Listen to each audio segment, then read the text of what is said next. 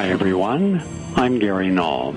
Normally, you would hear the Progressive Commentary Hour Monday evenings, 7 to 8 p.m. Eastern Standard Time. However, as of today, we're going to be having it every Tuesday, 7 to 8 p.m.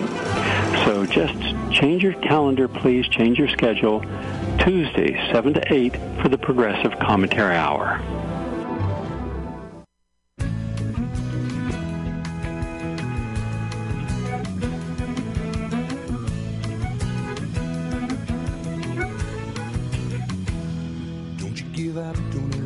Disaster. Don't you give up, don't you let her win. Talking about a forever after. Don't you give up, don't you dare give in. It really is most precarious out there, friends, but as the great Blues Traveler Band reminds us each week, don't give up, don't you dare give in. Otherwise, you know what? The corporate persons and their economic royalist enablers will win, and we'll be living through another Great Depression, which is coming anyway. But don't you give up and don't allow disaster, as John Popper, one of my favorite Blues Traveler Band member, reminds us all the time. I love that song. Greetings from the Women's Rights in the Workplace radio show here in balmy New York City on the Upper West Side of Manhattan. Jack Tuckner and Deborah Orell here with you for another edition of our Women's Rights in the Workplace show, focusing on information that you won't find on the corporate media. Try as you might. Before we introduce our eminent guest today that we're very excited about having, let me mention that 2 weeks from today, October 13th, Columbus Day, there must be something in there we can use that day was, but some people are off, be able to tune in at 5 p.m., and we will have with us Amanda Norejko, to speak about economic abuse as a form of domestic violence. Amanda is the director of the Matrimonial and Economic Justice Project at the Center for Battered Women's Legal Services at Sanctuary for Families, my old job. This is New York's largest non-profit agency exclusively dedicated to serving the clinical, economic, legal, and shelter needs of victims of gender-based violence and their children. Ms. Norejko is an attorney who has been representing victims of domestic violence and sex trafficking in family law and matrimonial matters in New York City for more than 12 years. She engages in legislative and policy advocacy aimed at combating violence against women and promoting women's economic empowerment on the local, state, national, and international levels. So TiVo your desktop and make a notes, things, Evernote, or whatever other life planner you're currently using so you don't miss it. Today, September 29th. And just the whole point on that particular topic, the economic abuse of as a residual or an added to domestic violence. Just because there's so much conversation right now, why not provide some more information? Because I had not, until we started talking about this, was really aware of economic abuse and what that actually means for women. Well, in light of this whole Ray Rice and all this national conversation, NFL that has sort of put a new spotlight now that the NFL is funding the hotline, domestic violence hotline, and apparently providing a lot more human beings to answer the calls that they never can answer. There's been that whole sort of in the zeitgeist, the trending hashtag why I stayed. Yes. And if you've read any of that, it's really compelling. Right. I mean, it's heartbreaking. Well, because your choice is sometimes indigence, homelessness, or staying with some battering or the belief that this will work out, this will be the only time, it won't happen again, my children. Well, very important issue. Exactly. With one of the top practitioners, thought leaders in the field. So it'll be a great show. But today we have a great show, too, and we're here with Ron Katter, attorney at law. We're talking about elder abuse, also known as elder mistreatment or senior abuse, but it all comes down to doing bad, nasty, and cruel things to vulnerable old folk, which you think would be of concern to all of us, as we all have parents, grandparents who may be lucky enough to live long enough to need assistance with their living. And for many of us, ourselves, the time is not too far off, and the day will surely come when we'll need to deal with hiring home health care aides for ourselves, our loved ones, or perhaps we or our parents will need a nursing home before this life of ours or theirs comes to an end. And isn't it just pretty sad, outrageous, and nuts that we or the people we love may need to come to the end of their lives living with the indignities that we will sort of talk about, Ron will talk about, often exist when you look at the statistics of what go on in sort of nursing homes today, and the needless suffering to cap a life of, for many of us or many of our parents, of independence and contribution, and have to go out in that sort of, appallingly. I mean, I think most of us think about ourselves or our loved ones. Just think of the person you love most, a parent, a grandparent, a great uncle, a great aunt, who is having to live through that neglect, emotional and physical.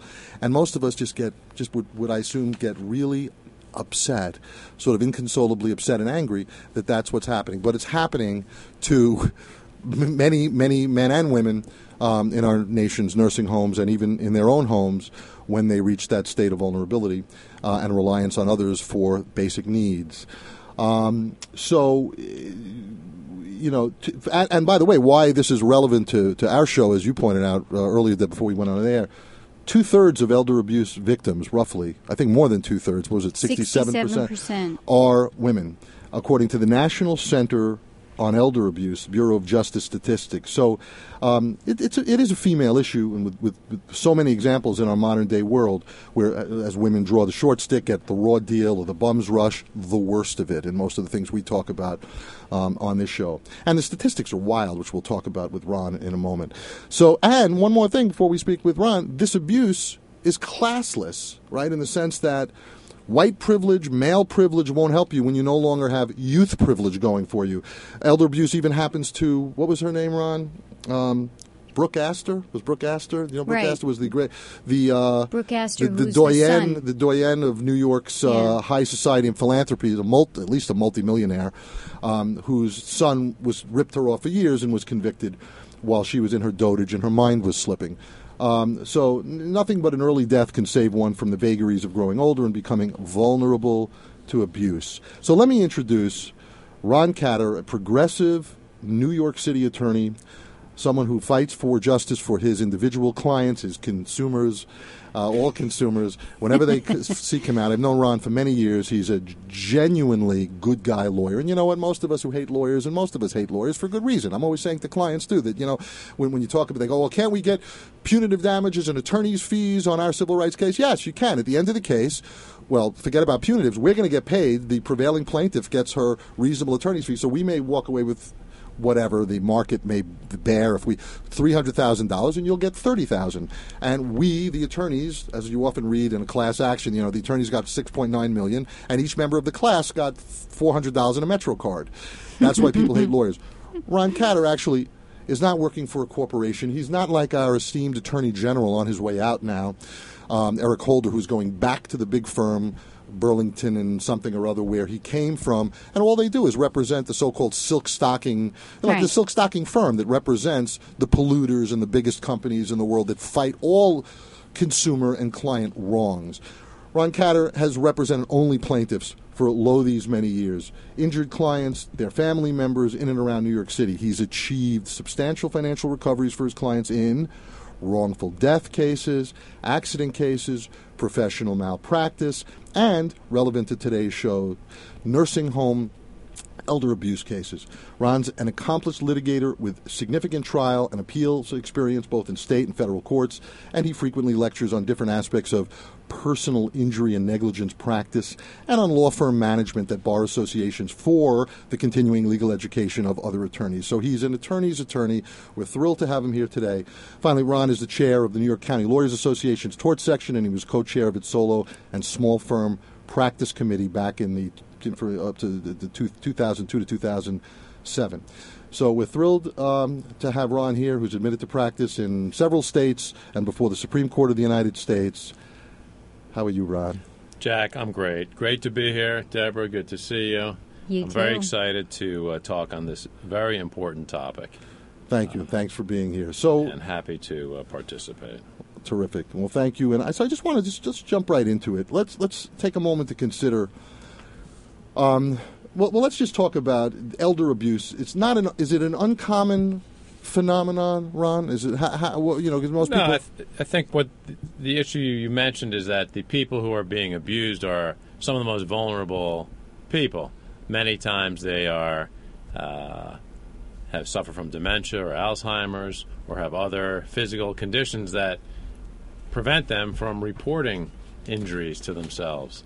They're not may not either be physically or mentally capable of communicating that to their caregivers or their family members or relatives. So it's a vastly underreported injury, I believe. Okay. Because the victims are so unable to protect themselves. And something that you mentioned earlier, we're talking about older people. We're all, we're baby boomers in the room here. Right. We're all rapidly, the baby boomer cohort is rapidly entering the retirement age. Thousands upon thousands every day. You're even over 50 now, right? Because your hair is still unbelievably wonderful. So Thank you. I can't tell from that mane of hair you have. Right. But yeah. Well, but for the mane of hair, I am still getting older. But the nursing home population is predicted or forecast to grow immensely over the next 20 years. And in a system that seems hard-pressed to handle the caseload they have now, it's really of grave concern. What will happen to the system? How will the system have to change in order to take care of all the people who will need the help? So, speaking of that, let me just start when you talk about underreported, which I'm sure it is. But here's according to the Bureau of Justice Statistics, the National Center on Elder Abuse, the average number of elderly abuse cases each year is 2,150,000, which we then assume probably based on what you've said, how difficult it is. These are reported. I don't know, for every case that's reported, there's probably, several that aren't. Is that probably fair to say? Fair to say. Okay, so millions, over 2 million average reported cases each year. The percent of the elderly population that will experience some type of abuse is close to 10%. So even assuming that with reported cases, 1 out of 10, if you've got 10 listeners right now, certainly one of them has an issue probably with a loved one or will with respect to elder abuse. Percent of female elder abuse victims, 67.3%. Now, do you think that's largely because just women, is that actuarial, women living longer? I believe the population in nursing homes leans towards female. Okay. The median age of elder abuse victims, 77.9. The percent of white victims, here goes to my point about white privilege. White victims, 66.4%. Go figure. Now, actually, I don't know. If the percent of black victims is 18.7% and percent of Hispanic victims 10%, does that also perhaps speak to some economic, to an economic issue? Do or you think? Cultural. Or cultural, that people of color perhaps are just not either making it to that stage, or is it an economic issue? Well, I think the numbers don't exactly parallel the population dynamics, but roughly, the majority of patients, the majority of U.S. citizens now are white. So the majority of patients in nursing homes are largely white. You That's probably true. see more in more minority patients in urban areas, or southern overall, or more areas where there are minority populations concentrated. But overall, I think that like most things with the government involved or general services are being provided, you'll see a higher white population. Especially in the aged population, which is much more white. Why? Because if Caucasian was the largest demographic, it's now as minority families have more children, the population is getting younger. So younger, there are more minorities, which is where the shift is going to happen, in total. Okay, good point. You'll explain it to me later. Yeah. So the breakdown of reported elder abuse cases is interesting. Neglect, 58.5%. So that's enough. Just neglect, I guess, is a fairly broad, if we or our loved ones are being neglected. Bed sores. Well, but neglect. Define neglect for us? Neglect is basically not providing the proper care, the adequate care, the minimum care. It's Bed sores are also called pressure ulcers. That's a preventable injury. That's where someone who is immobile for a long period of time suffers from too much pressure on a particular area that results in a decrease in blood flow and ultimately a elimination of blood flow in that area that makes it more susceptible to irritation, rash, infection, and it becomes a deep tissue problem rather than an issue that if someone they have preventions for that. They have, if someone can't move and get out of bed, they have air mattresses that alternate pressure from different sections of the air mattress.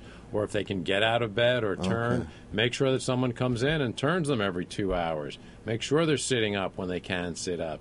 Get the patient up out of the bed. Or take them for a walk if they can, right? Exactly. You're saying they're being neglected because they don't have the person power to actually do it on their schlep own. people They around. may not be safe, safe on their own. But that's going back to your opening theme of profits over people. Right. That there are optimal staffing ratios to have in a nursing home. Maybe 1 to 30 one nurse to 30 patients. That's optimal? That's required. And maybe they'll have more than that.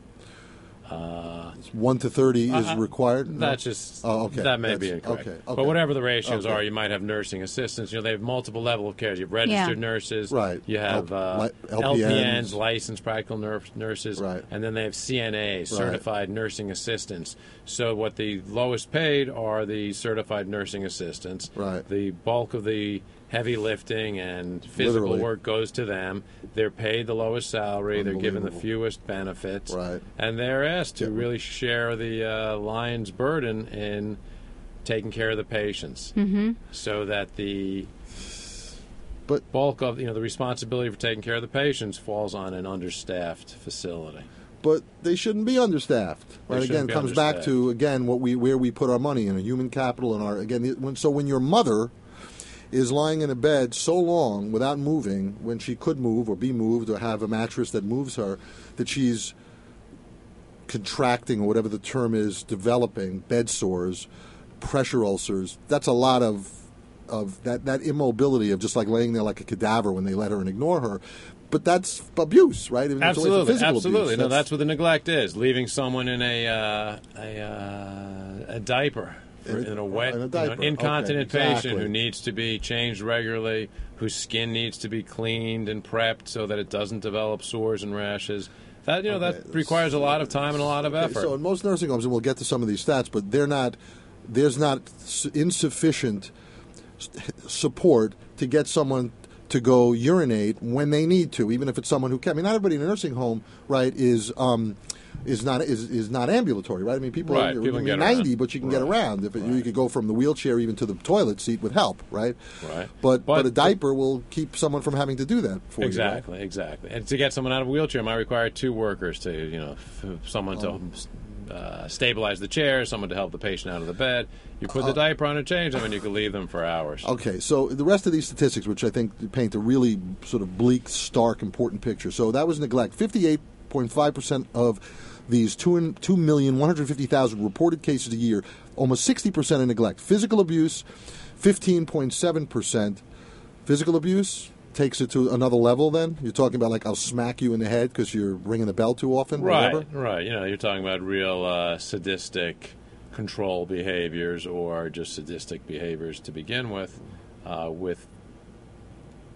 caregivers who are totally, shouldn't be there. They either have criminal records, they haven't checked their records, or they're unsupervised. And again, the patients are so vulnerable that they are inhibited from reporting it. Is that going to make their other care worse? Will they not be brought down for breakfast or meals? Will someone not change them if they give a hard time or report some you complain, illicit bitch. activity? You better watch your breakfast tomorrow. You complain about me today. So it's like a prison warden or a guard. That exercises absolute control over Unbelievable. Financial exploitation, 12.3%.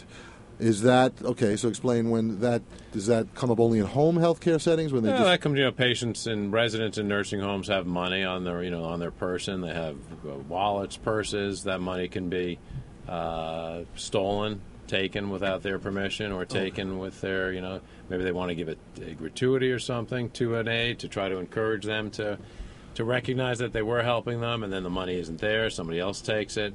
So there's theft that goes on. Also with elderly people in general, there's a lot of monetary scams where people are hustling them for money. So check to you because you're my, you read about these things anyway. I will, something like a home health care, ingratiating yourself until they have changed the will, or I'm going to give you here's $100,000 as a check because but it's clearly not voluntary. Right, or someone's given an ATM or a debit card to make grocery purchases, and they're making double. They're purchasing their own and for their own account. Is not exactly balancing their checkbook anymore. Right, probably. So a lot of room for abuse there. Wow.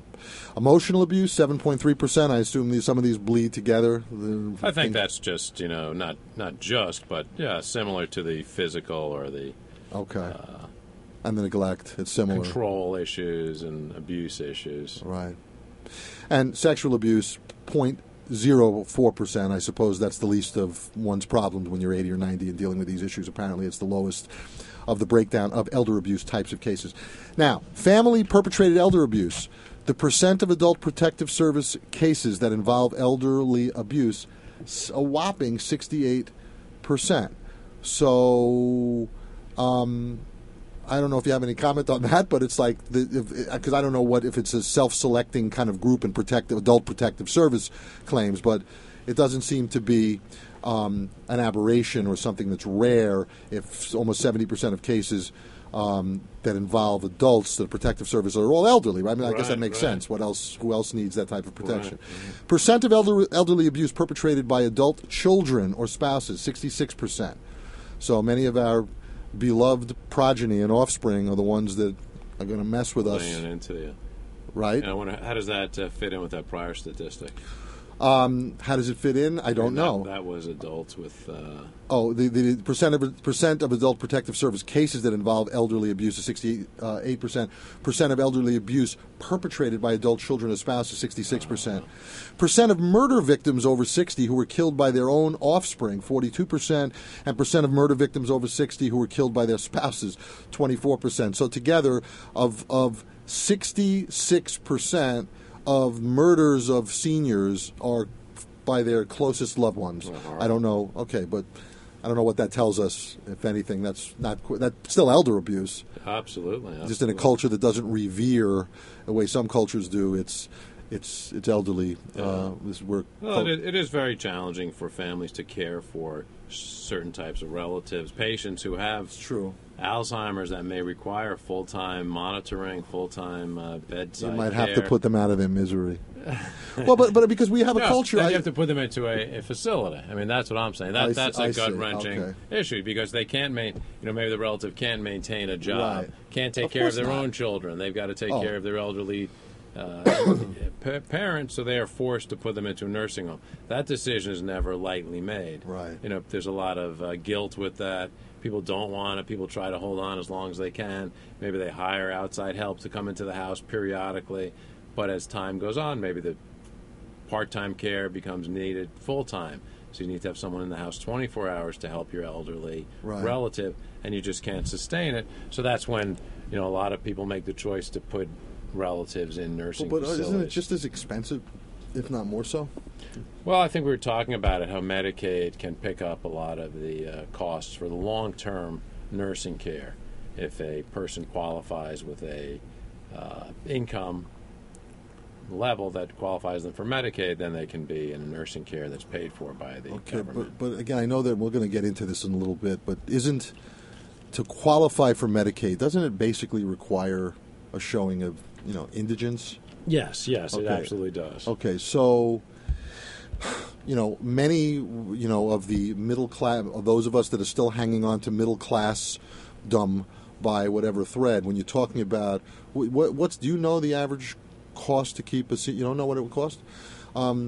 Thousands. I mean, I guess it's safe to say it's many thousands per month. No. Easily. Okay. 20. I would say it starts at $20,000. Okay, it's $20,000 a month. So unless a year. A year. Okay. that's probably a place you wouldn't necessarily want to put that's your. Probably pretty low. That's probably pretty low. Yeah. Right. I think that's one, the outdoor version with the. Yeah, that's living Right. in a yurt. All right. Okay, but so this is the last statistic I think is the most important, actually, as we're talking about the guilt and the difficulty that many of us are going to have to go through sooner rather than later. But eventually, that's why it's amazing that we don't talk about end of life issues. We don't talk about death really in this culture. We don't talk about this so the percent of nursing homes that lack adequate staff to properly care for patients, 91%, according to the Bureau of Statistics study. Now, so 9 out of 10 more nursing homes simply are subpar, suboptimal. You wouldn't really want your favorite mother and father there, right? Because Even your least favorite. favorite, right? Because you wouldn't want to think that's something. It's got to be. It's very Right. painful to consider that. The percent of nursing homes that have been in violation of elder abuse laws is 36%. So I don't know if that comports with your own, practice, but that's still if it's more than 1 out of 3 that have been already in violation. Right. There's a really good chance with 91% that are suboptimally staffed. The question is now, let's just talk a little bit about it. And I just wanted to say, perhaps, just how do we compare to other cultures? Do you know? I mean, I know that in certain, and I don't know which European countries or Nordic or Scandinavian countries. I know though that there is, just because if we had single payer, if we considered healthcare a right of citizenship, I think we might not turn this into, although because again Medicaid requires eligibility that people then have to contort themselves to sometimes find, right? They have to spend down whatever assets, all of their they money. have. Right. So they have to basically they have to impoverish themselves. Okay, which is also pretty creepy and unnecessary. That you have to. No, well, it's like you've worked, you've saved your whole life, Right. you're hoping to, in a middle class way, pass something on to your family, Exactly. and then your choice is either spend it down now under a legal process, or give it all to the nursing home when you're and you end up admitted. But if you have to, then you'll 6 months you'll have given all of your children's money to the nursing home probably, right. And then so if you have a nice little nest egg of $80,000, that's going to be gone. But now you're eligible to die in a nursing home, Right. and the taxpayer will pay. Right. But you'll be dying in the nursing home with not the optimal care that we'd like to see for our parents. The least pleasant of circumstances. So the World Report on Violence and Health, on the chapter on elder abuse, says in some traditional societies, older widows are abandoned and their property seized. Mourning, mourning, rites of passage for widows in parts of Africa and India include practices that elsewhere would certainly be considered cruel. For example, sexual violence, forced levirate, I don't know if that's how you pronounce the word, levirate, marriages where a man is obliged by custom to marry the childless widow of his brother, and expulsion from their homes. In some places, accusations of witchcraft, often connected with unexplained events in the local community, such as a death or a crop failure, are directed at isolated older women. And finally, in sub-Saharan Africa, accusations of the practice of witchcraft have driven many older women from their homes and their communities to live in poverty in urban areas. In the United Republic of Tanzania, an estimated 500 older women currently are accused of witchcraft and are murdered each year. These acts of violence have become firmly entrenched as social customs and may not be considered locally elder abuse. We would consider that elder abuse. Fortunately, Yeah. I think, okay, so we don't necessarily have to, unfortunately, marry our brother's widow and certainly I haven't really heard of a witchcraft beheading. Yeah, so we're doing better than we're doing better. But let's Tanzania. focus on then, Ron, because I think something that most of our listeners would perhaps have some passing affinity or some rational relationship to is terms of, again, the nursing homes.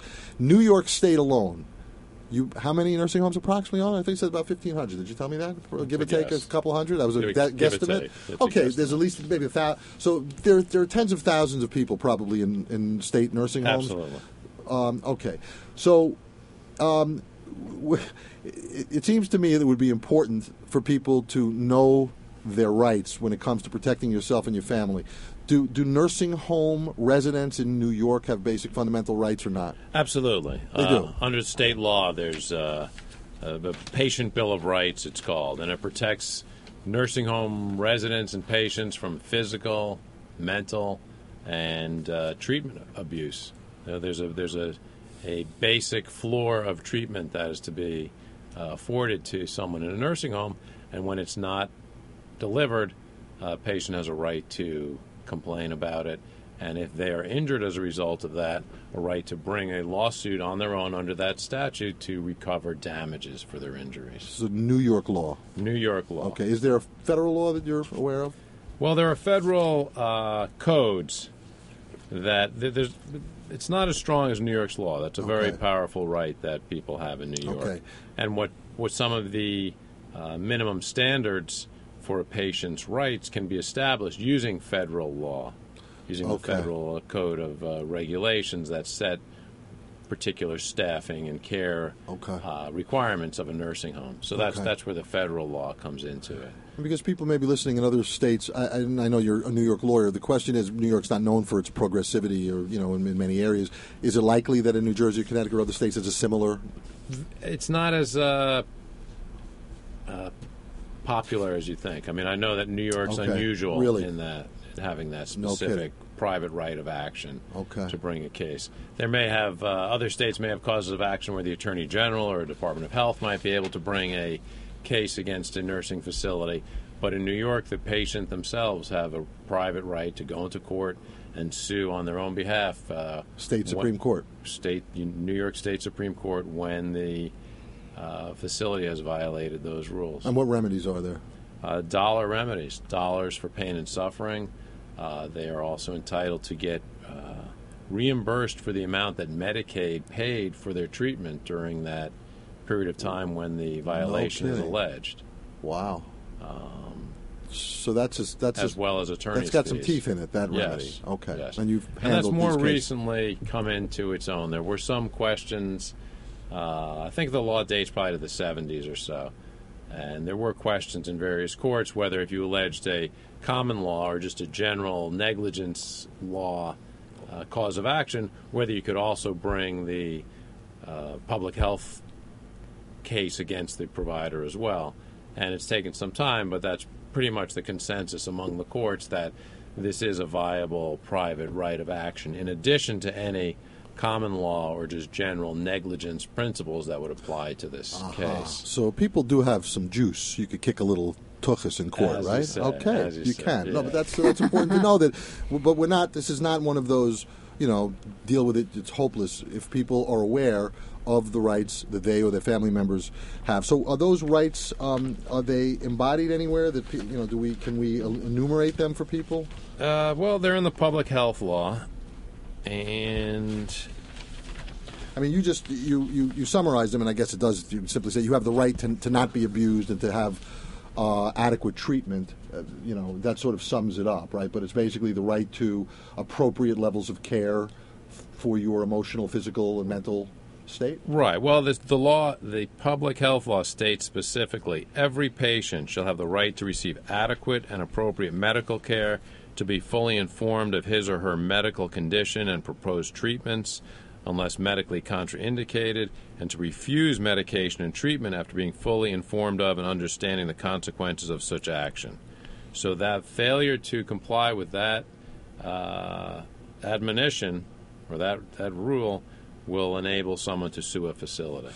And the way that you prove, or that one proves in court what the standards are, is then by relying on federal codes and state codes what should be done in particular types of cases. Okay, but that probably seem a little bit kind of common sense like when you think about what should have been done in this case.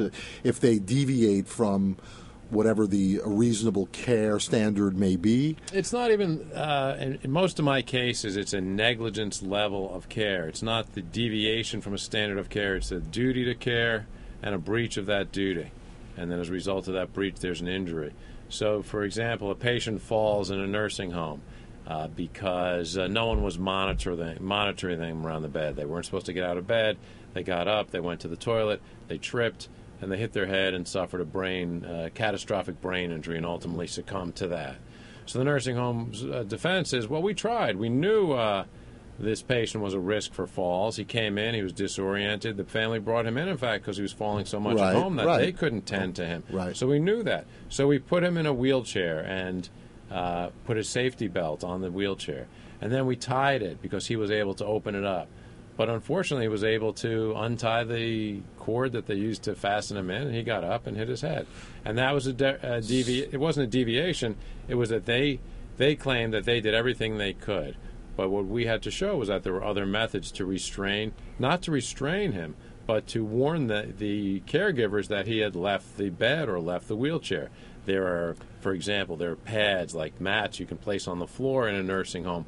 When someone steps on it, the alarm goes off. Okay. Or some other type of monitor that they wear that when they stand up, the alarm like goes a off. sensor. Like right. a sensor, right? A motion sensor. But it doesn't even have to be that sophisticated. Just a pad that you step on, he makes electrical, he makes a contact that a buzzer goes off. Right. So there were other less restrictive means to make sure that this patient wouldn't get up and hit his head. So even when they say, "What do you want from us?" Where it's not an outrageous, appalling case, where it's like, "Come on, the guy he's a slip and fall risk.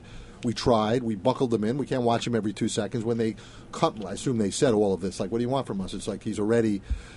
That was still a viable claim, I take it. Absolutely. Absolutely. And he was an elderly gentleman. He was in his 80s, and he didn't. New York, unfortunately, is one of the few states that still does not allow family members to recover for emotional injury in personal injury or wrongful death cases. Unless you're like right there or something when it's happened. If you're in the zone of danger, Right. but that's a real hard standard to meet. Right. What the law in wrongful death cases, the law measures the pecuniary loss to the legatees, which means what people lost financially as a result of this person's dying. What income did they lose? Was he a Provider of some sort? Exactly. Was he a breadwinner for someone somehow? And does that translate into a dollar loss that they can then But seek most to of these get people compensated? aren't at this point. But yeah, most of the people are not supporting anyone and can't show that. Some are, but most are not. So to have this cause of action, that they are entitled to the Medicaid payments and they're entitled to pain and suffering for this, this statute helps a lot. Okay, so you have a relative now who it's getting increasingly difficult on and every family's got a different situation, but it still comes down to, and most people out there, I mean, I assume, again, the uber wealthy will always have a way, whatever. They can retrofit their home and have 24/7 care and have gurneys and Hoyer lifts and whatever. It's never going to be an issue. But the vast majority of us out there are going to struggle with mom, dad, one parent predeceases another, and we can no longer, and mom can no longer take care of herself. We have to put her in a place. We want her to have some measure of dignity and ease and pleasure before she dies, or we would opt, if we were able to, for assisted suicide and let her go out with a party and her loved ones around. Well, I'm serious, because at least in hospice care, right, when people are, you can have that, or you can make that sort of happen, right? But most of us think of nursing homes, and I think you may or may not agree, you've probably been to more of them than I have, that it's like something from a little bit from American Horror Story. Well, I don't think they're that. They're not that bad. They're not. They're often. It's not Willowbrook, 1971. It's not right. It's not okay. It's not an asylum conditions, but they're less than happy places. And, Well, and you I see don't have you're enough. leading with this, but Well, with no. a Well, I question. guess so. You What have I'm a just saying. So, what do question. you do? So, first of all, what do people do? What would you do? You have the same thing, so that you make sure that with the place we're putting mom is closer to one. I mean, to a better one than a Willowbrook one or an American Right. Horror Story one that is an asylum. I think a lot of it is just trying to find people who can refer the facility to you. Can you get recommendations from people you trust? Can you speak to some leader in the community, minister, rabbi, someone who deals with these issues more frequently than others, or a hospital or doctors, and see what they think are good facilities? You need to look up the facility. And I mentioned when we talked earlier that there are some ratings that are... Where are those ratings? There are ratings on Medicare. Medicare.com. Medicare.com. Rate really? the nursing homes. You can find that rating. Because okay. part of the initial nursing home stays, I think it's the first 100 days in a nursing home, are paid for in full by Medicare. Okay. And then the rate goes down after Medicare that. or Medicaid? Medicare initially. Okay. For short-term stays. Okay. But after the initial hospitalization and the initial admission to the nursing home, their rates become not meaningful. The payments they pay back. So that's why Medicaid would be the provider of choice. So one can go on Medicaid.com. It's kind of like Zagat's, And you could look Right, for the well, 5-star. Social Security Administration. You could work your way into from those sites. Okay. To So, Medicare. okay. And New York State Department of Health has a listing of facilities, very good. list complaints, and you can do you can do online diligence. research if you can. Obviously, if you're thinking about a place, you should visit it. You should talk with the administrators, talk with patients if they're willing to, open themselves up to a stranger talking about the facility. Is that possible? Facility. It's not impossible.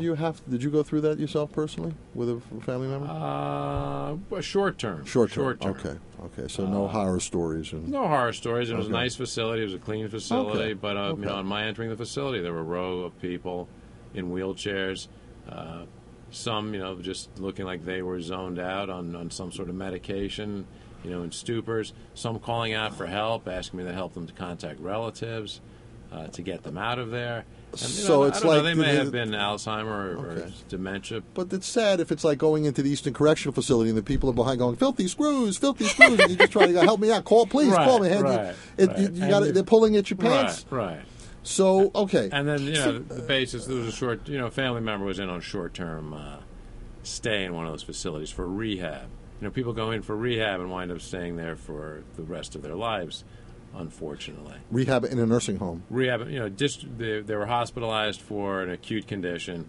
They were stabilized in the hospital. And they were discharged because they still needed nursing observation, but they couldn't go home. So they're there for, a few weeks. Okay. So what does someone do? So you do all the research, you make the best possible choice, you put mom in this facility, and now you're noticing maybe some bruises, maybe some depression, maybe some symptoms of some what sort. What are you noticing?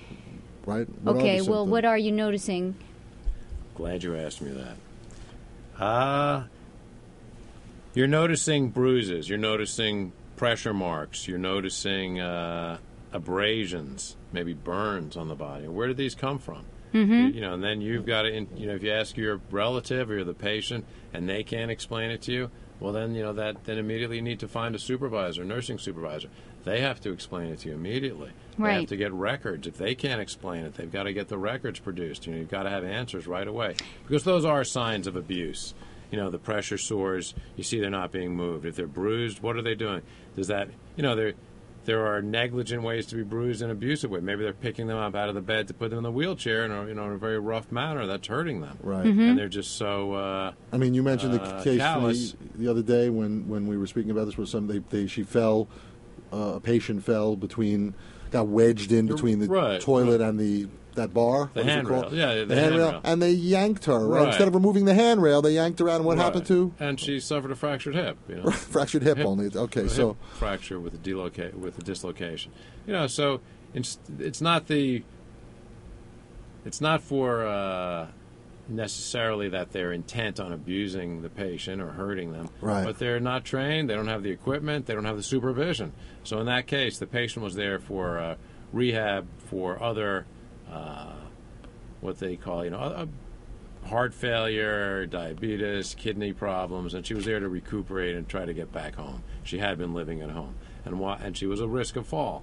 So while she was there, she needed to use the toilet, and they sent in an aide who was much smaller than she was, who was not able to support her. So after trying to help her off the toilet, she wasn't able to. The woman collapsed onto the floor, the patient, my client, and she was wedged between the toilet bowl and the handrails. So they couldn't bring in an apparatus that might have been used to lift a patient without causing more harm to them, because the rooms were not designed to permit that. More the negligence right there. Was too narrow to let that piece of equipment in. So that was negligence, misdesign. And then instead of having maybe the plumber come up or someone figure out a way to remove the hardware in the toilet, they actually had several orderlies come in and try to yank her out by her arms from this wedged position. And they succeeded, but they broke her leg at the same time. And, they're obviously less. They could have tried, putting olive oil on the hardware to try to slip her out or do something. But they were not the brightest people or the best trained. Or, right. I'm being generous, but, they were terrible. They were horrible. They were morons who had no sense. Right. And whoever supervised them had no sense. Wow. And also, to what you said before about noticing a loved one being more in a stupor, because don't they oftentimes try to, drug them to calm them down, and, the adverse... That's the most insidious thing, I think, of all, right? Well, that's a very acute problem now, that psychotropic drugs are being prescribed to nursing home patients when they're not necessarily appropriate. They're not being prescribed by a psychiatrist necessarily, but maybe by a house staff physician or a nurse in the facility. And these drugs really sedate the patients much more than necessary.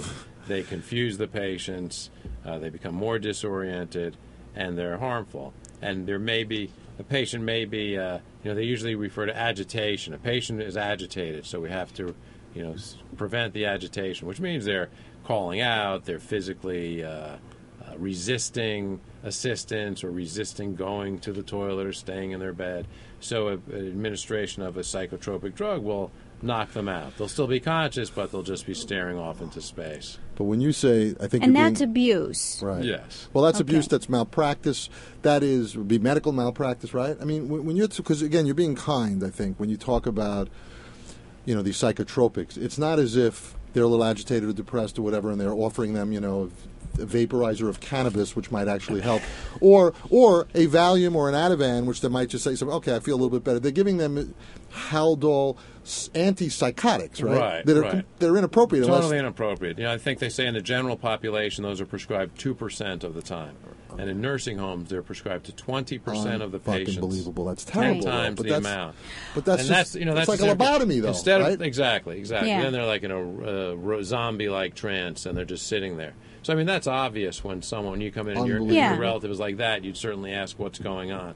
But even with going back to the agitated state, instead of finding out why are you agitated, you don't know. Maybe maybe they haven't been changed in 3 days, and they have a rash that's burning them, and they need to communicate that. Or maybe the roommate is giving them a hard time or something. But rather than investigate the actual cause of the agitation, often it's just, they're agitated, let's prescribe this and that's horrible, get them out of our hair.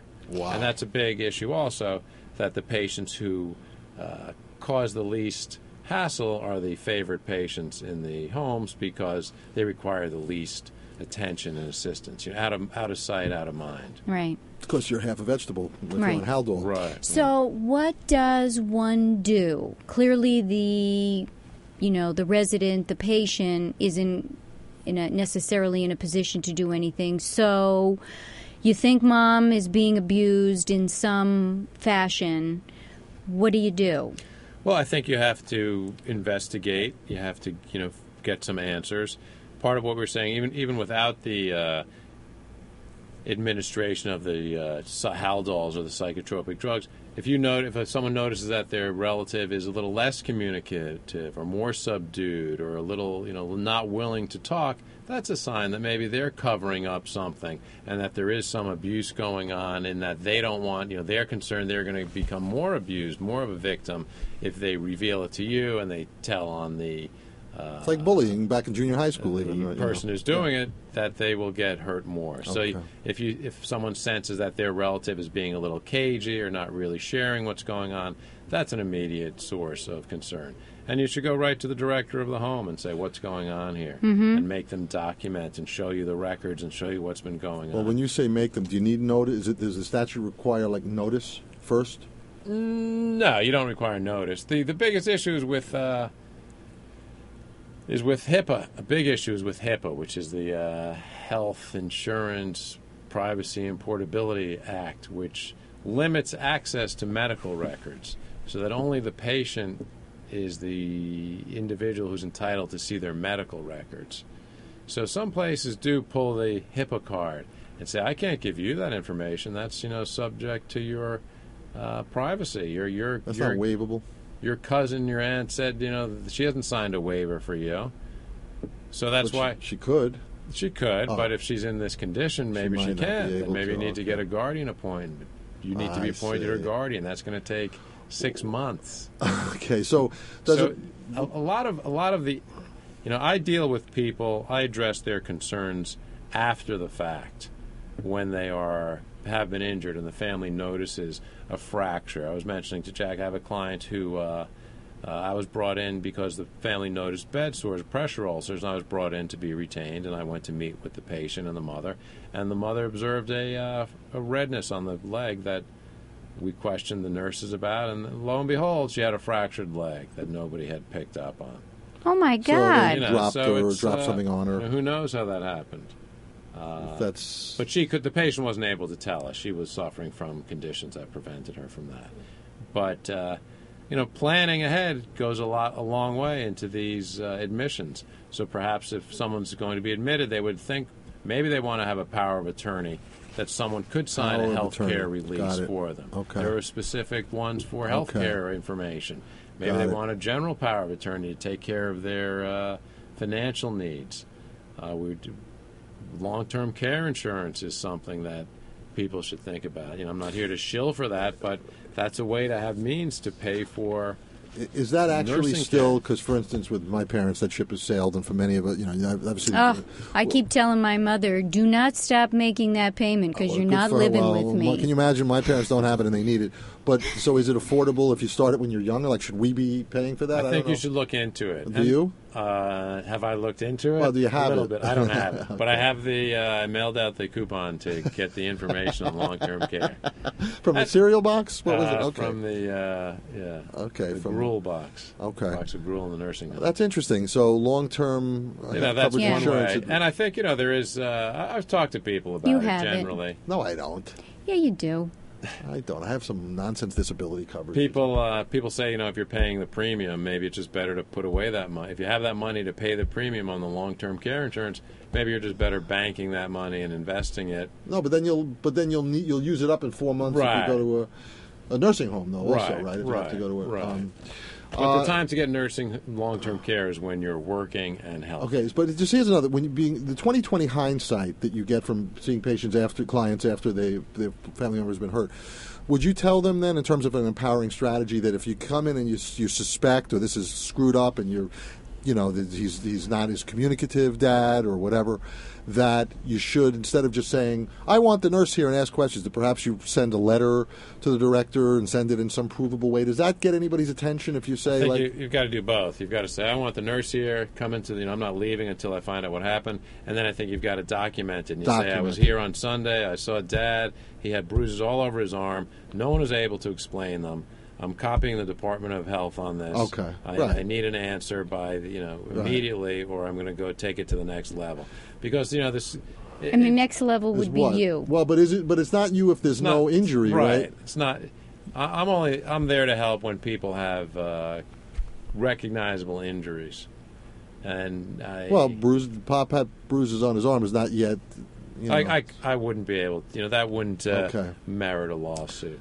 But a bruise on the arm is a sign of more that abuse. They're drugging him would not be. That's like borderline. It's a case if it's caused some permanent There's injury. no damages. You're or saying it's back caused to something harms and long-term losses. injury. Right. So again, the law doesn't we know. make it easy to recover unless you've suffered some permanent injury. But you can stop it. Nobody wants the permanent injury. So they can I would get say you. stopping it is the priority. Stop it before they have to come to me. So when they get a FedEx letter or certified mail that's copied to the Department of Health, where you're saying you picked on the wrong family with this one, we're watching you. Maybe that will they'll pick on someone else who doesn't have somebody who knows how to do that. At least they'll be alerted to it. You put them on notice. You can't come back in a month and say what's going on. They'll say we don't know about it. There's so many shift changes and people working at different times. The person you see when you visit may not have been there when the incident occurred, may not be there when the letter arrives. Right. So you do have to paper trail it. Paper trail. Okay. Paper trail. I told you time flies. We have about 5 minutes left.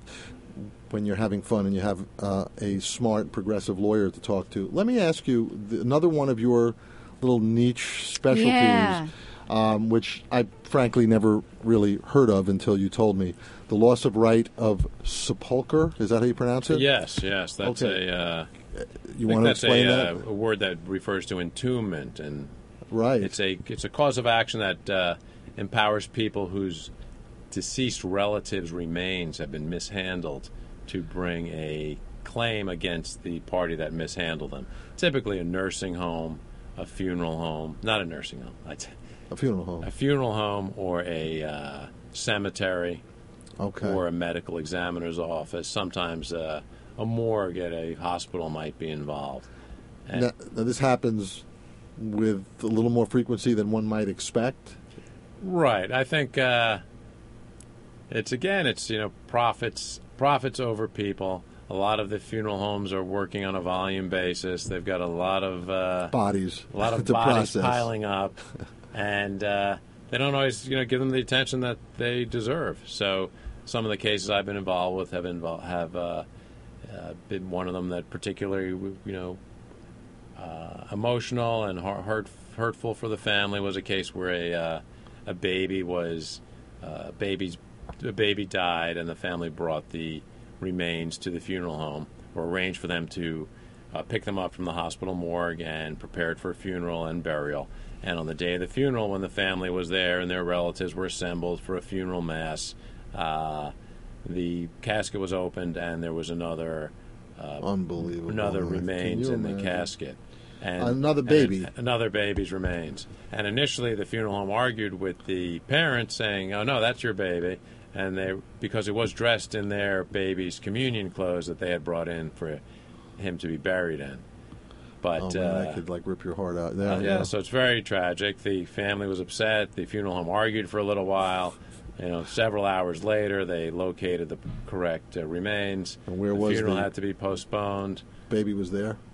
The other people had they'd switched the remains, is what their explanation was. But the funeral was postponed. People had come in from out of town. They had to come back. Very heart wrenching for the family. Yeah. It's adding insult to injury. They suffer the loss of their child and then have to have a gruesome discovery on the day of the funeral when they're trying to lay the child to rest. Wow. We might call this posthumous elder abuse. It's just a continuum. Except for this was not an elder, infants. right? No, That was rare. it's more common than you'd think. And what other than being? It's probably usually not infants. Just what other scenarios in this sort of gruesome, macabre? Well, when people's wishes are not respected, someone may have expressed in a will or in another directive that they wish to be cremated, and a relative decides that they're to be buried in a casket in a grave. So that's another wrong that. Well, that could happen. who's wrong? Who was the wrongdoer? Well, if the funeral home didn't have the proper authority Okay. to perform that burial, then they would be, or the cemetery would be. And you mentioned at least a couple of cases you're aware of. One that it was a poorly what's the word, preserved. Oh body? yes, yeah. Sometimes again where there's a question of a an autopsy or there's some delay in getting the body, it's important that the funeral home preserve the remains in order that the family may wish to have an open casket, and sometimes they're not, it's not done properly, so there are gruesome effects, gruesome results that the family, anguishes over Really? at the funeral again. Ron Catter, we went from having 4 minutes left to apparently our closing music. So can you just tell our listeners where to find you? Sure. I'm Ron Catter. My phone number is 212-809-4293. My website is www.catterlaw.com, KATTERLAW.com. And You can download a brochure you have on nursing homes, a guidebook to protect against abuse and preserve if you your visit legal that rights, website which and is enter very your email, helpful. you can get that. Well, thank you very much, result. Ron, for coming in and Oh, my talking to pleasure. our listeners today. Appreciate it. A lot of great information. That was good. Maybe you'll join us again sometime. Good exchange. Terrific. And for our listeners, a reminder, in 2 weeks, don't miss our show on economic abuse as a form of domestic violence with the leading practitioner from the Battered Women's Legal Services at Sanctuary for Families, Amanda Norejko. And we will see you, though, next week at 5 p.m. right here, Eastern Time, on the Progressive Radio Network. Until then, from Deborah Orell and Jack Tuckner and Ron Catter, we're saying have a strong and powerful week. And remember, Deb, don't quit your job. Call a lawyer before you do that. And we are finally out.